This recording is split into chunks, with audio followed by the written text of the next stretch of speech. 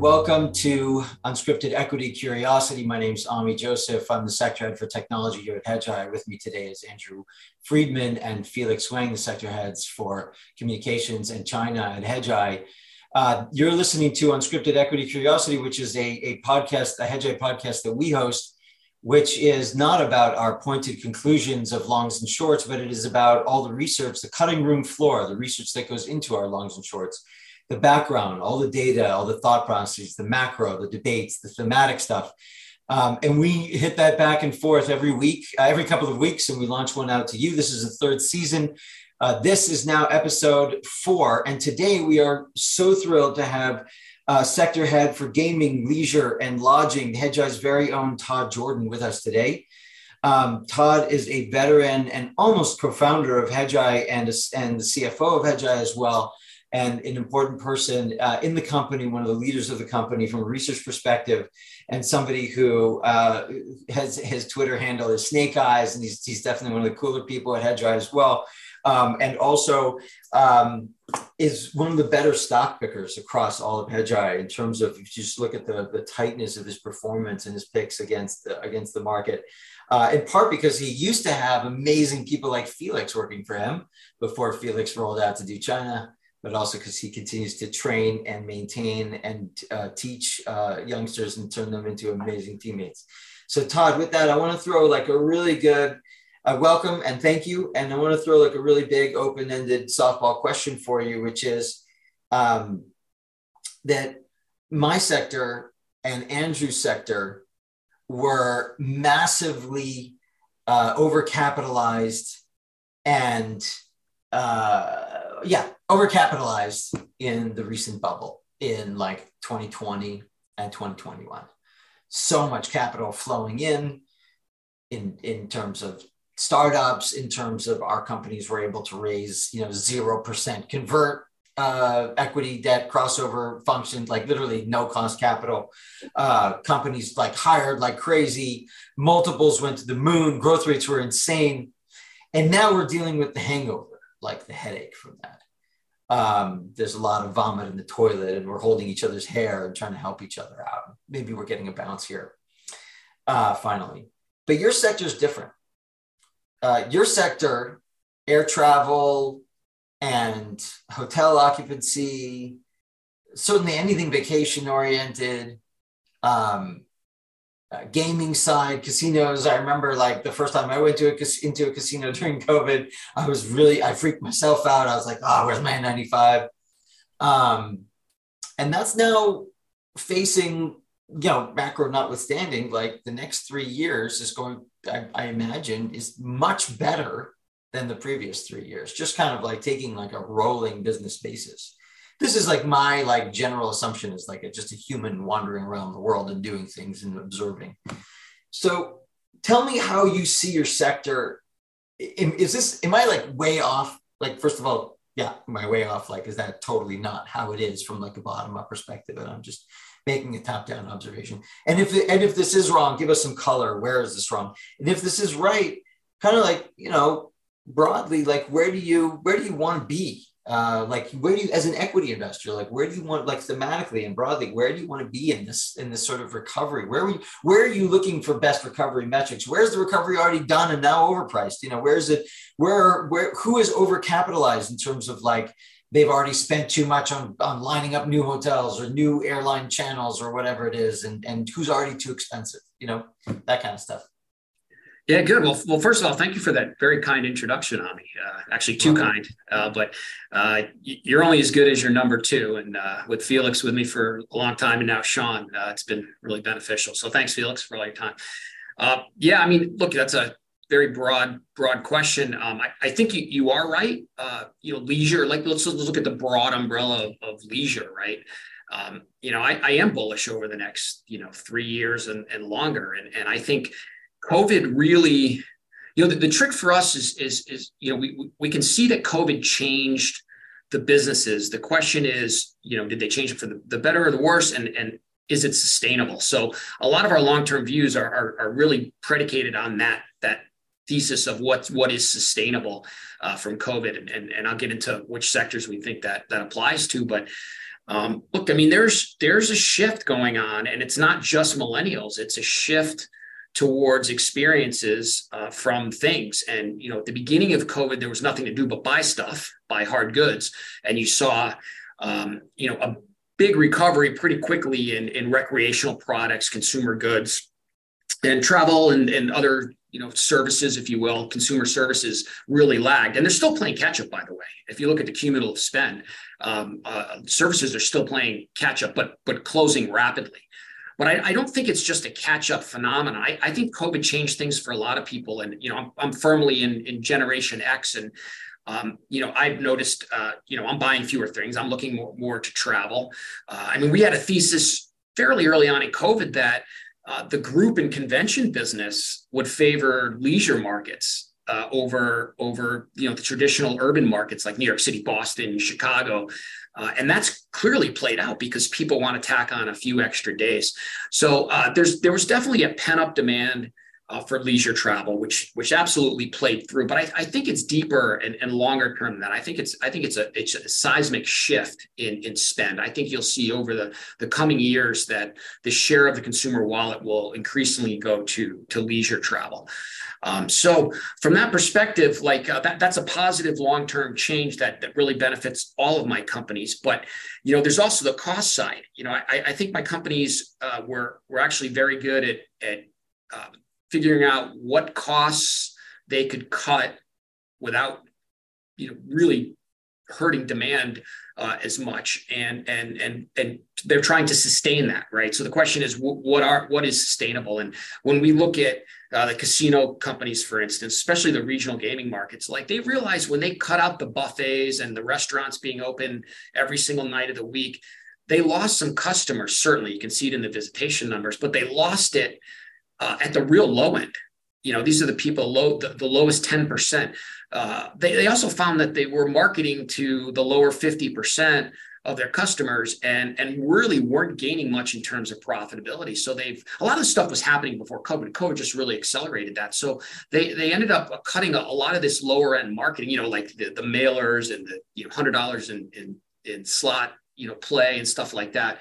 And like I said, they lost a little bit of visitation, but their profits are way up. So their cost structures are lower, and I think that's permanent. I think they're back to being casino businesses, right? So they've got to have the hotel to some extent. They've got to have entertainment, which you can actually really judge the impact of a country music show on Travis Tritt on a Wednesday, because you can see what is you're giving away tickets to your best players, but you can see what is the incremental play in the casino. So it's very, very easy to do a high ROI. So the management teams have actually gotten a lot better.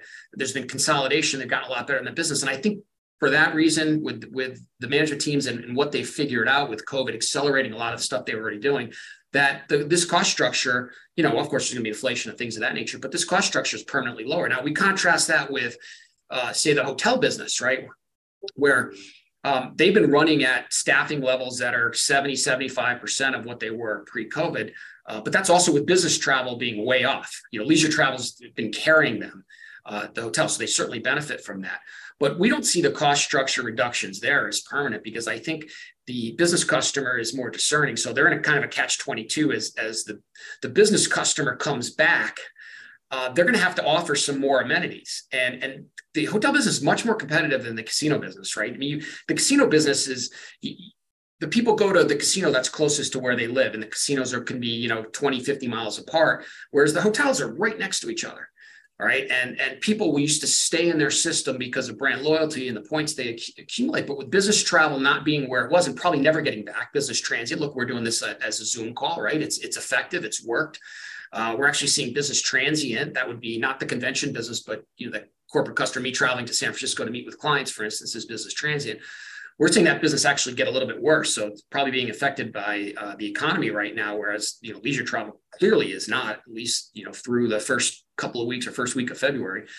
But with that business, the group and convention business coming back big time in the first quarter here, I think those customers are more discerning, and they're gonna want to come home after meetings and either have room service, or they're gonna want to be able to go to the bar. And if it's not open, that's gonna be a problem. And they can go to the hotel next door next time if those amenities aren't open. So I see competition as bringing back a lot of those costs, and we could see that really quickly here in the first quarter. So that's an example of, and I can get it. There's a lot of other stuff too, but that's an example of a segment or a sector within the GLL universe that I think is not sustainable in terms of some of the progress that's been made with COVID. And actually, I think the business has probably gotten worse because of that permanent impairment to that business transient customer. I mean, for me, look, I'm probably going to be traveling half of what I did pre-COVID.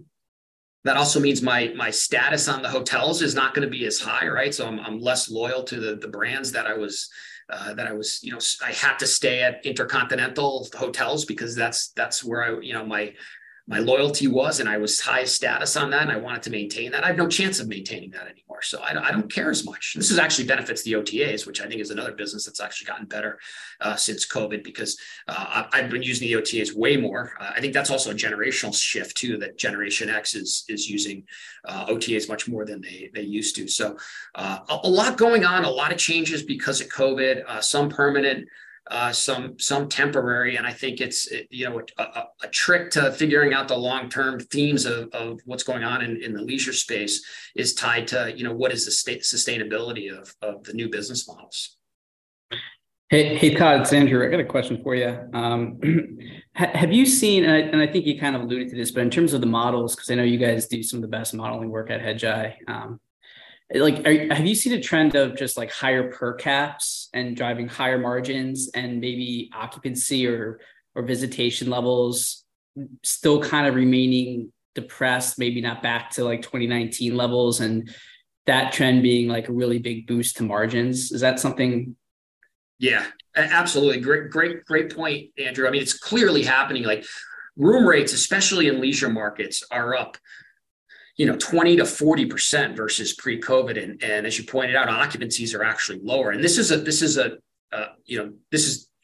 kind of like a peak over earnings drivers right now, because those rates aren't sustainable. I think a lot of that was just pent up demand.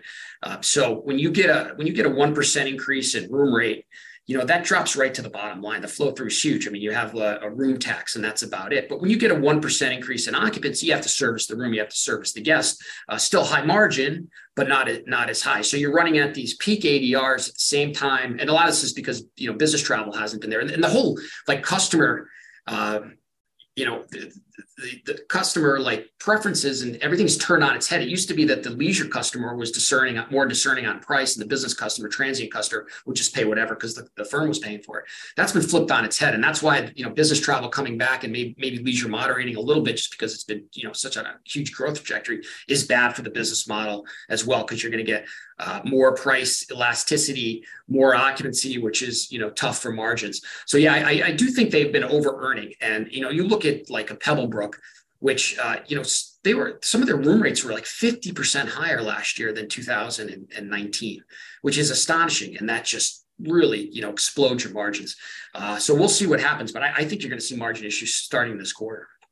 Yeah, no, I appreciate that. I didn't want to get too in the weeds, but in my world, a little bit of overlap is just like with Walt Disney and the parks, right? So that's been a huge theme where visitation has been pretty subdued, but they've been really driving price, which has led to record operating margins. But now going forward, they're talking about pricing in a way to kind of open it up to a broader demographic, right? So volumes are going to go up, which is probably going to mean lower per caps, which is going to hurt margins.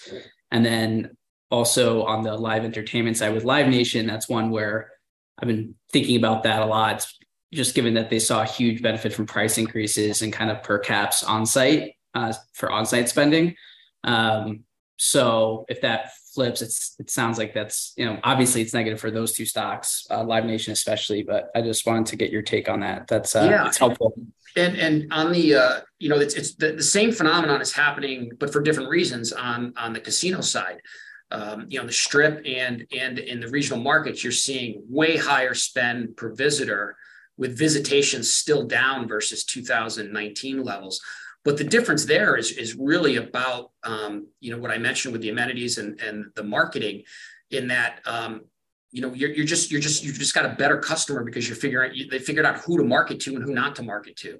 And that's done nothing, to take away from their profitability at all. They realized they had such a big part of their customer base that wasn't profitable. So that to me is more sustainable than these crazy high room rates you're seeing elsewhere. Andrew, as someone who goes to the Disney Orlando parks every single year with his kids and has to like brave through that, I have to say, like, I hope that means they're going to somehow increase capacity, because it's like a sea of humanity. And there are times where you literally can't even walk. Yeah. Well, that's what they've done. I mean, they've put a cap on capacity levels, but now they're a decade. Like, yeah. Yeah. So it's going to be interesting to see how that plays out. Okay. How do you think that? Sorry, Andrew. How do you think that plays out in terms of, is there a point where customers just get pissed off because they can't afford it, they can't get in? Well, and it kind of normalizes, or is this a permanent thing where occupancies or whatever whatever the term is for attendance, I guess, is down, but the yield is so much higher?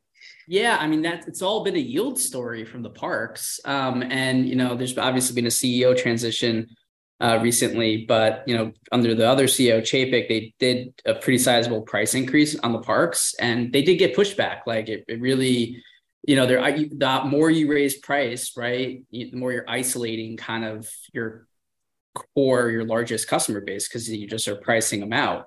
Now, that there's still a part of the more affluent consumer that can still afford to do that, and so it's been driving overall yield. But in terms of like building the overall brand for Disney, accessibility is huge. Right. And so they have seen pushback on the consumer side. They have seen attendance levels and volumes come under pressure. It's come through better margins, but I think in terms of the overall health of the organization and just building out the Disney brand, like, they need to make it accessible, and that's what they're looking to do. So they started to like open up lower price days. They're going from like 17 days a year to 50 plus days a year. And so that's going to flow through because they were getting pushback. Todd, let me come back to you for a second here with a couple of questions off of like your intro. A couple of follow-up questions. You said that the services are still playing catch up, which I guess comes also from Andrew's question about, kind of lower occupancy, higher price. So you're in this, like, as you said, you're sort of in this beautiful incremental cash flow or incremental profit waterfall situation, right? Because it's all flowing to the bottom line. Is that do you still get long that until that inflects, and then suddenly it's like, oh, CapEx is back, they're spending, they're saying, oh, we're still going to be conservative with that, but they're spent, we're like, how long? I guess my question is also like on both airline and maybe hotel separately, but like, where has there been the kind of consolidation where you can say like, yeah, there's no option. So this, I don't know, $500 flight isn't going to get much cheaper because there's only two competitors on that route. Or no, there's like 29 hotels within a square mile of this one spot. And so you can't hold price here for very long. Like, tell me where the consolidation has or hasn't happened. When are we starting to see those signals of like the CapEx rising and there's no more increment? There's still incremental, there's still free cash flow growth because you're still growing top line, but like you're not incremental free cash flow. Like the waterfall period has sort of stopped or peaked, to your point. Like when is that, and kind of where are we with like consolidation? Yeah, I mean, there's long-term dynamics at play here, which I mentioned. So it's not just, to go to your first part of your question, it's not just about catch up. It's just that, we look at the government figures and, we can break it out between consumer goods and consumer services, and cumulative spend is still higher for consumer goods versus 19 than it is for consumer services. But then you layer on that there's, we believe there's been, and we did a whole deck on this, but there's been a shift towards towards leisure in general, leisure travel versus hard goods. Again, experiences versus things. And I think that trend is going to continue. There's been a lot of consolidation in my industry for years. Whether you talk about the OTAs, the hotels, in terms of having brands, fewer brands or I shouldn't say brands, but fewer companies that own brands. So fewer loyalty programs. That has definitely happened. You had Sheraton getting bought by Marriott. And the casino business is really consolidated. There's really only 5 or maybe 6 players in the casino business that, this was one of the worst managed businesses 10 years ago. And now it's one of the best, in my opinion. It's really been a sea change there. So there's a lot to be gained from, if you can target places that have within my sector, because these are mostly fixed cost businesses, but that have, good same store sales numbers or outlooks, you're going to get a lot of flow through to the bottom line, right? Without necessarily having to spend CapEx, say, for a new casino property, right? The hotel business, there are still hotels being built. There's no question about that. So there's still CapEx going out there. But the casino business, not so much. It's more, can you point to, and a big sea change in the casino business too, which I didn't mention yet, is the demographics, which have really changed for the casino business. So prior to COVID, we were really worried about, the core customer was a baby boomer, average age 65. They were getting too old to go to casinos or dying off, and you didn't see Generation X really picking up the slack, and certainly not millennials. But COVID introduced the product to a whole different customer base, because if you go back to like the summer of 2020 and the fall, everything was closed, but the states needed the tax dollars, so they left the casinos open, and a lot of millennials went to these casinos, and we can see it in the data. And they liked the product. So there was a misperception of what the product really was. People thought about it as, rinky-dink riverboats. And it turned out these, were decent products with, some decent amenities as well. And if you look at the Penn put out some great demographic data that really confirmed what we had been saying, and that was the business was skewing younger. And if you look at the cohorts, so start with over 65, then go 55 to 65, 45 to 55, so forth. The younger you go, the younger the cohort, the more growth there is versus 2019. And it steps up huge. Now it's coming off a low base when you look at 21 to 30-year-olds, but still the point taken that it's skewing younger, you're getting more growth. And that's great for the long term, because now you finally have a revenue tailwind. Whereas before, we saw it as a headwind and didn't think that we would see any growth on the top line. And that's really changed. So numbers are way above 2019 levels. And you have this avenue of growth now from demographics, which is great. I mean, demographic plays are fantastic long term, right? If you can prove them out. Yeah, I mean, it sounds, from everything you're saying, it sounds like the casino business is really like, the consolidation you said, the change and the demographic change. Those sound like really bullish.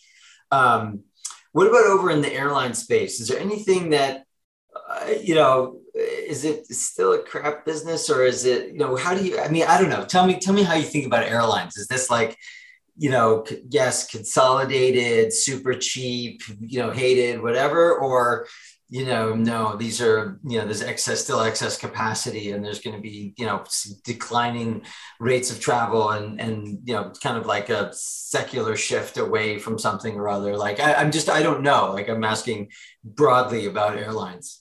Yeah, we don't cover the airlines. That's Jay, but we do. Sorry. No problem. We do pay attention to actually we will be covering the airlines. It fits nicely in with our space, so that'll be transferred over at some point, because it makes a lot of sense. Like if you look at the sell side, nobody who covers the OTAs or the airlines covers lodging or casinos or leisure. We cover right now OTAs, which I don't know how you cover hotels without covering OTAs, but there's not one other sell side firm that does that. And airlines fit right into that mix too. I mean, we look at business travel, we look at leisure travel, most of it's air travel, so it fits in. So we will have more opinions on the airlines coming to a sell side firm near you. Okay, got it. Thank you. That was a good plug. So sorry for the bad question, but then good on you for turning it into a good plug. But okay, coming to my next question, and then I know Andrew has a bunch, so I'll ask this one and I'll step back in the queue afterwards. Like, looking at your overall space, who are like some of the like that you can see are like the best companies in the space, like who think about the trends correctly and size themselves correctly and are moving either with the trend or half step ahead and investing at the right times and not over investing at the wrong times, and who also by definition are also like the worst companies in the space, who are like, stringing it together, either weak acquisitions or badly timed spending, or just kind of like, BSing their way through and like kind of like, hope springs eternal and band-aids and rubber bands type of stuff. Yeah. Like I said, I think that the casino companies are a lot better managed than they used to be. But I'd have to say that, probably the top two best management teams are Booking and Hilton, particularly Hilton. Which we don't love either one of those stocks. We're not short them, but they're both big multiple stocks with high expectations. But the reality is Hilton is just, and you contrast it with Marriott. Hilton is just so far ahead of Marriott every step of the way. You look at their pipeline, right? So the big bull thesis on these C Corp brand companies, right? These are fee-based businesses for the most part. They don't own many hotels. The REITs own the hotels, but so they get big multiples. But a big part of the bull thesis is really predicated on unit growth. So they need to drive continued unit growth. And Hilton just dominates Marriott, and they've been doing this for years. And you look at the pipeline too. We have an issue with the overall pipeline of new hotels in the U.S. and that not enough are under construction. Too many are in the early planning phase. They all get categorized as in the pipeline, but the cancellation rates for hotels under construction is only like 3%. For those in the early planning phase, it's 36%. And we have data that breaks out the pipeline into those categories. And it's really important to monitor that because it's changed since COVID. You have much fewer units under construction and much more units that are actually in the early planning phase. So that mix shift alone means the pipeline is not as real. Now, Marriott's is in even worse shape than the overall industry. Hilton's in better shape. So Hilton has more properties under construction as a percent of total than Marriott. Marriott's is like the lowest level in terms of units under construction versus their total portfolio that we've seen in years. And they have their former development guy running the company who kind of failed as a development guy, and we're not sure he's the greatest CEO either. So you look at what Hilton's done. Oh, the other part of Hilton too, that if you look at their pipeline is concentrated in units that have already proven themselves. So we look at, you get to like 150 hotels for a brand. That usually means that you've got a straight shot to 500, 600, 700 hotels because the brand has been proven. The returns are there for the owners. Marriott, most of their pipeline is actually in brands that have not been established. So again, way more risk in the pipeline.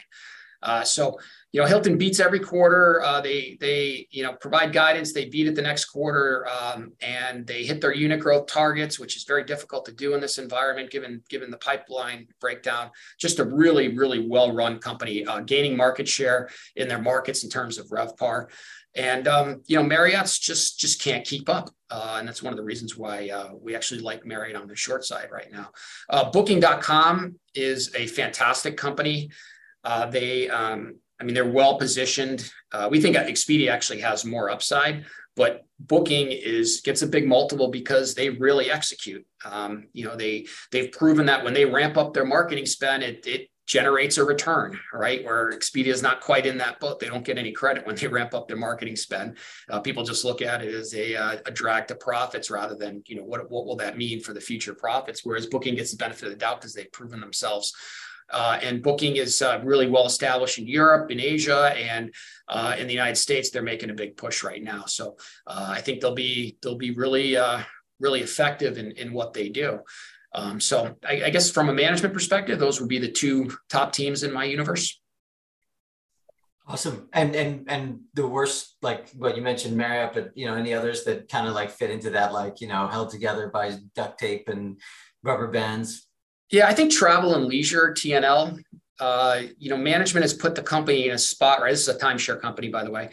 They put the company in a spot where they're targeting a higher end, better credit profile customer, yet their product is kind of like middle of the road, right? So there's this big disconnect. So their credit scores have gone up, But what's happened is their tour volume, which generally leads to revenues, is way down. And so they're in this catch-22 where they either have to lower their credit requirements, or they just continue to face this revenue pressure. And right now we think they're leaning towards not lowering their credit profile, and that's going to be detrimental to earnings and EBITDA going forward. You compare that with VAC, which is Marriott Vacations. That's a high quality timeshare with a perfect match of the customer and the high quality product. And in a cash flow position where, historically, if you buy that stock when they're harvesting free cash flow and they're early in that cycle, which is like 2 to 3 years this time, the stock really outperforms. And we're in that zone right now. So I think that's a pretty well managed company as well. It just doesn't get the credit in the multiple yet because it's a kind of an underfollowed business. But T&L definitely is going to have their challenges. And I'm not sure management's going to be able to get their way out of that. Awesome. I'll step back in the queue and I'll let Andrew ask his questions. Yeah, not to ask you to give up all the goods, but I'd love to get your thoughts on what you think the Formula One impact is going to mean for Vegas and the Strip. And then just kind of a separate question, just get your latest thoughts on what's going on in Macau, if there's any hope for a recovery, if we're ever going to get back to where we were. Both good questions. So I think the F1 race, and I know you're very familiar with F1, we've actually done the math on this, and we think that, so when we look at Vegas this year, 23 versus 22, there's more events this year, but they are losing the NFL draft, which was a huge event last year. So we're looking at it on a net basis. They're losing the NFL draft, they're gaining the F1 race. And if you look at it on a net basis, we think in terms of the impact to annual RevPAR, revenue per available room, it'll be 2 to 4% net positive for the entire year, just from one event. Wow. Yeah, it is. It's going to be massive. Have you seen anything like that before? You get like we call these compression nights. We've seen like Super Bowl in various markets. By the way, Vegas is getting Super Bowl next year. Have an impact like that, but because it's multi-day, it's going to be massive. And we're pretty bullish on that's one of the many reasons why we're bullish on RevPAR for 2023. But good question. Then in Macau, the recovery is well underway. And you talked about, yield. I mean, their spend per visitor in Macau through, January and February so far through Chinese New Year is up massively. So visitation is still being restricted by the governments, which is an issue we have long-term. But for right now, there's so much pent-up demand. I mean, it's not unlike what we've seen in, a lot of my businesses in the U.S., where people, the people who really want to spend are getting into Macau right now, and they're spending like just crazy multiples of the average spend that we saw pre-COVID. So the recovery is underway. You're going to get like a slowdown in that spend per visitor at some point. But at the same time, I think they're going to be allowing more people into Macau from mainland China. So the sequential growth should be pretty strong for a while. I mean, with the removal of zero COVID, everything's opening up. They're now letting flights in. All that stuff is positive. Our issue long term is just, I'm not sure what the PRC really wants for Macau. I mean, there's been a huge brain drain. A lot of really smart people have left Macau, and I don't think it's just because of COVID. We've seen, Felix knows this, we've seen, the PRC destroy industries that they don't like. I'm not sure they love the gambling business. I wouldn't be surprised if, and this isn't going to happen anytime soon. I'm not making this call, but I wouldn't be surprised if, 5 to 7 years down the road, it's only tourists can gamble in Macau. They're trying to get them to invest in non-gaming amenities and make it more of a broad-based, diversified tourist destination. But I don't think they love their citizens gambling. So what I think is going to happen is you're going to see sequential growth pretty consistently for a while. And then at some point, it's going to level off as a percentage of 2019 levels. And that's going to really spook people because you're going to be like, why isn't it still growing? And it's probably going to be because they're restricting access. But that's just a thesis. It's a theory. I don't have, I wasn't fly on the wall in any of the PRC's meetings. But, I'm just reading the tea leaves based upon all the brain drain out of there and kind of, some of the public statements about diversifying the economy and, the concessionaires, when they got their concessions renewed late last year, and it also came with the demand for, a certain, $1 billion of spend for non-gaming amenities. Awesome. Well, I think that might be a good segue to let Felix on and ask a couple questions. Hey, Todd. It's Felix. Glad to have you on our podcast. Really appreciate your mentorship over all the years. And I really miss all our brainstorming sessions. And I'm sure you definitely miss all my nagging and bearing with me when I bring weird Chinese food into your office during our wonderful time together. But I'm actually first and only guy to ever microwave Chinese food in the office. Hey, good times. No, actually, yeah, that was funny. I'm actually under the weather today, so I'm gonna keep it short for you. I have a few questions for Macau since you are the Macau king. So you did mention a little bit about how the visitors are coming back to Macau given the reopening. Have you seen a change in the type of gamblers or tourists going into Macau since we had this reopening maybe a month ago or 2 months ago?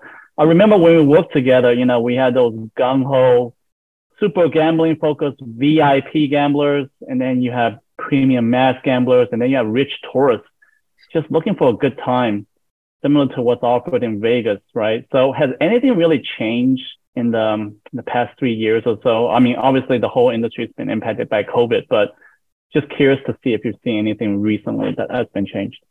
Yeah, well, the junket business has been pretty much rendered to zero because they arrested Alvin Chow, who was like ran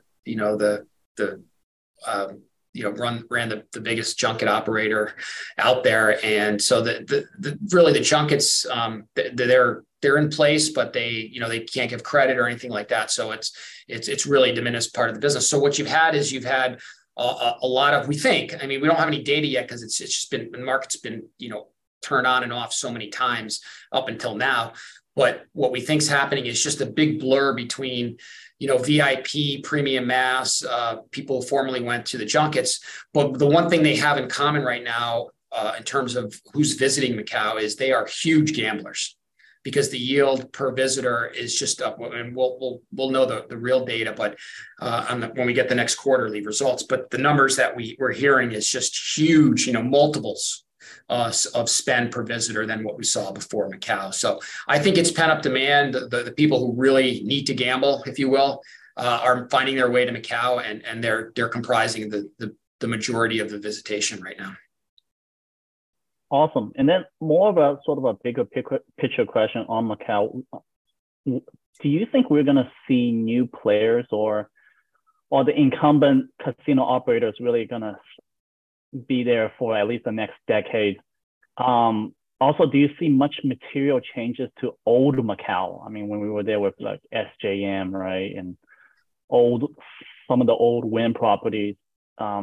Because as you mentioned earlier, there has been more traction from the local governments emphasizing more on non-gaming elements in Macau. So is that still being pushed?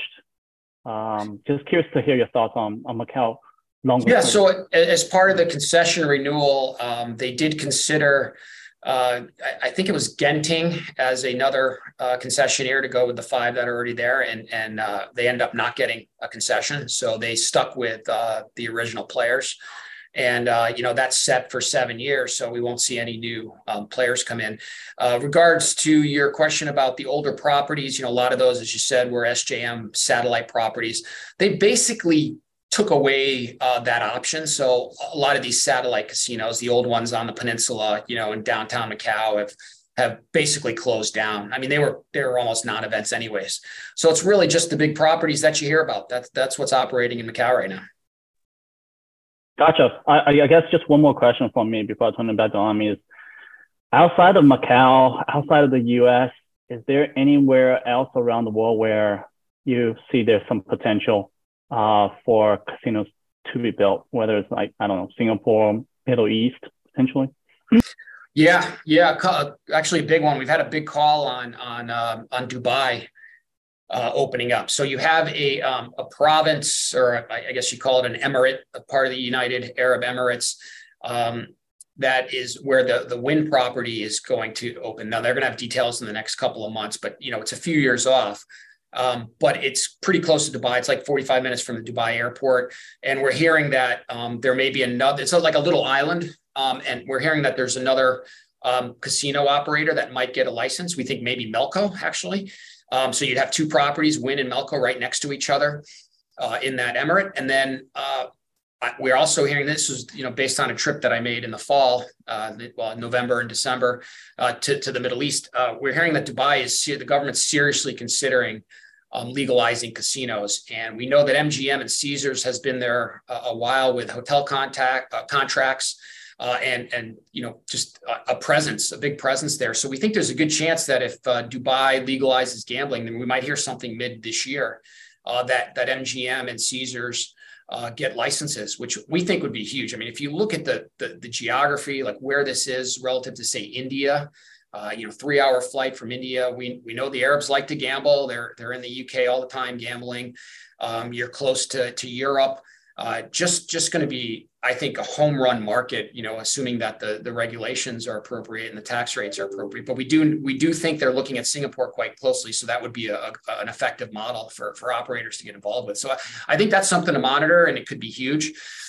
We're hearing the usual stuff that you heard, Thailand, looking at casinos. I do think that'll eventually happen, but I don't have any reason to believe that there's anything imminent. I think that's probably we know Japan's coming, that it's still a ways off, but Japan has already legalized casinos. MGM is planning to open up there. But that'll be, 4 years at least before we see anything generating revenue there. Awesome. Appreciate it, Todd. Sure thing, bud. It's a quick question, just kind of going back, you mentioned before about, leisure companies looking to kind of like rationalize spend and focusing on more profitable customers. Like how do they talk about anything that's going on with their marketing spend?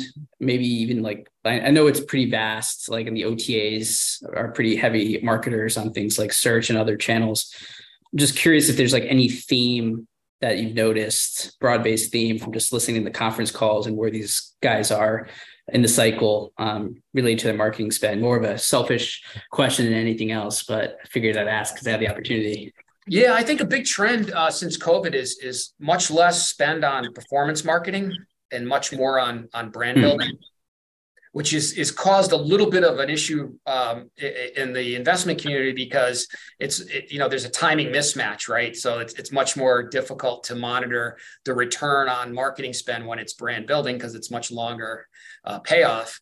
Right. So, for instance, this fourth quarter for Expedia, one of the reasons the stock's down today is marketing spend ramped up, and people are looking at, okay, well, what's the leverage on that? What's the percent of revenues? What's the percent of bookings? And it doesn't look great, but it's brand building. So, but I think it's indicative that Expedia has kind of turned a corner and doesn't want to just rely on short-term performance marketing, rather building for the long term. But that's probably the biggest trend on the marketing side we're seeing. Got it. Yeah, no, I mean, and also too, from my seat, like, look, it's been pretty tough in the advertising space, and CPMs and pricing have come down, especially on brand. So I'm sure that maybe they ramped up spend, but I'm sure that they're getting a bigger bang for their buck ultimately in terms of reach, because pricing has gotten so much better as a function of just the weaker, macro environment. So that's interesting. That's a good point. We'll see. It's going to be hard to monitor, but what I think will happen with Expedia at least is that you're just going to have this quarter where all of a sudden it's going to look great, right? And because they are actually gaining share overall, despite bookings push into the United States. Bookings gaining share obviously too. So they are doing well, and their app downloads are through the ceiling. So it's going to pay off, but you're going to have this great quarter of leverage. Then that narrative is going to go away and the stock's going to just absolutely rip. Yeah. All right. Well, this is my last question, and it's a less serious question, but I'm going back to I was right out of college, just kind of a degenerate day trading stocks, right? Just, doing what you do in your early 20s, I guess. But there's this little company called Isle of Capri. That's no longer public, and I was just curious if they just went bankrupt or if they ended up somewhere else. No, they are part of. God, it's been so long. We used to call them Pile of Debris. It was the worst run casino company. but they are part of Penn, I believe, at this point. So they were bought a couple times. So they were bought by Pinnacle, I think, and I may be wrong on this. My memory is not as good as it used to be, but it's rolled up into the into Penn, I believe. So you have consolidation. I mean, I could go through all the list of Argosy is now Penn, Pinnacle and stuff. So Isle of Capri is no longer, and obviously the numbers are much better under different management. Those properties. Okay, that's all I got. I don't know, Ami, if you have anything, but that's this has been awesome for my seat. No, this has been like so good, and really also thanks to Felix's questions, we've kind of run the whole picture here, including Macau and stuff. I have a question about multiples in the space. Like, what's kind of like the regular multiples? Is it just straight PE? Is it EBITDA something? Is it EBITDA or whatever it is? And kind of like, where are we right now with multiples? Are we like, oh yeah, it's, all-time elevated, big bubble multiples? Are we, super depressed? Like, relative to your career of like kind of following these stocks, like how would you, what are the common, like the main multiples people use in space, and like, what, where are we with that kind of like that relative level, and how do you think about that going forward? Yeah. The multiples I use are whatever supports my thesis the best. LOL. So, I mean, look, that's actually an interesting point, because we historically really don't use PEs other than for the companies that are not capital intensive, like the OTAs. That's the Ps are the main valuation metric. Same with the C corps, the hotel C corps. Neither one of those are capital intensive. We're arguing, especially for like regional casinos, that PE should actually be used now, because as a result of COVID and all the cash flow that's been generated with these new business models, these guys have paid down so much debt that they're at optimal debt leverage, and that means their interest expense is not like crazy, which it used to be, and it used to suppress EPS, so it wasn't even worth looking at. Now it actually approximates free cash flow, because maintenance capex is pretty close to depreciation, and so your cash flow, it's pretty much a cash business. So I think PE should be used. We actually argued for this in one of our notes, or one of our decks. And if you start looking at PE for the casino business relative to other consumer spaces, it looks really, really cheap, right? And that's one of the reasons why we think this business should be valued more highly. EV to EBITDA, we use increasingly using free cash flow yield, like a normalized free cash flow yield. So we'll X out if there's any development capex. Like, it's not worth it looking at free cash flow yield for somebody like Red Rock that's building 2 new properties. So we just try to look at maintenance capex rather than growth capex. But yeah, so if I look at that historically, and a lot also depends on our numbers. So like, we look at the valuation on consensus than our numbers, because we have much higher numbers for, say, MGM and the Strip Las Vegas operators, and much lower for the hotel business. But if you look at our numbers, the C Corp, so Hilton, Marriott, like sky high valuations, up at the high end of their historical range. Casino business on our numbers at the low end, more kind of in the middle of the historical range. But again, I think the historical range is too low when we look at EV to EBITDA, which is still the preferred metric used by most people. But again, I think PE should be used more. And free cash flow yields are very, very high for these companies. And then on the hotel REITs, on our numbers, the stocks actually look expensive. And that's because we're below the street.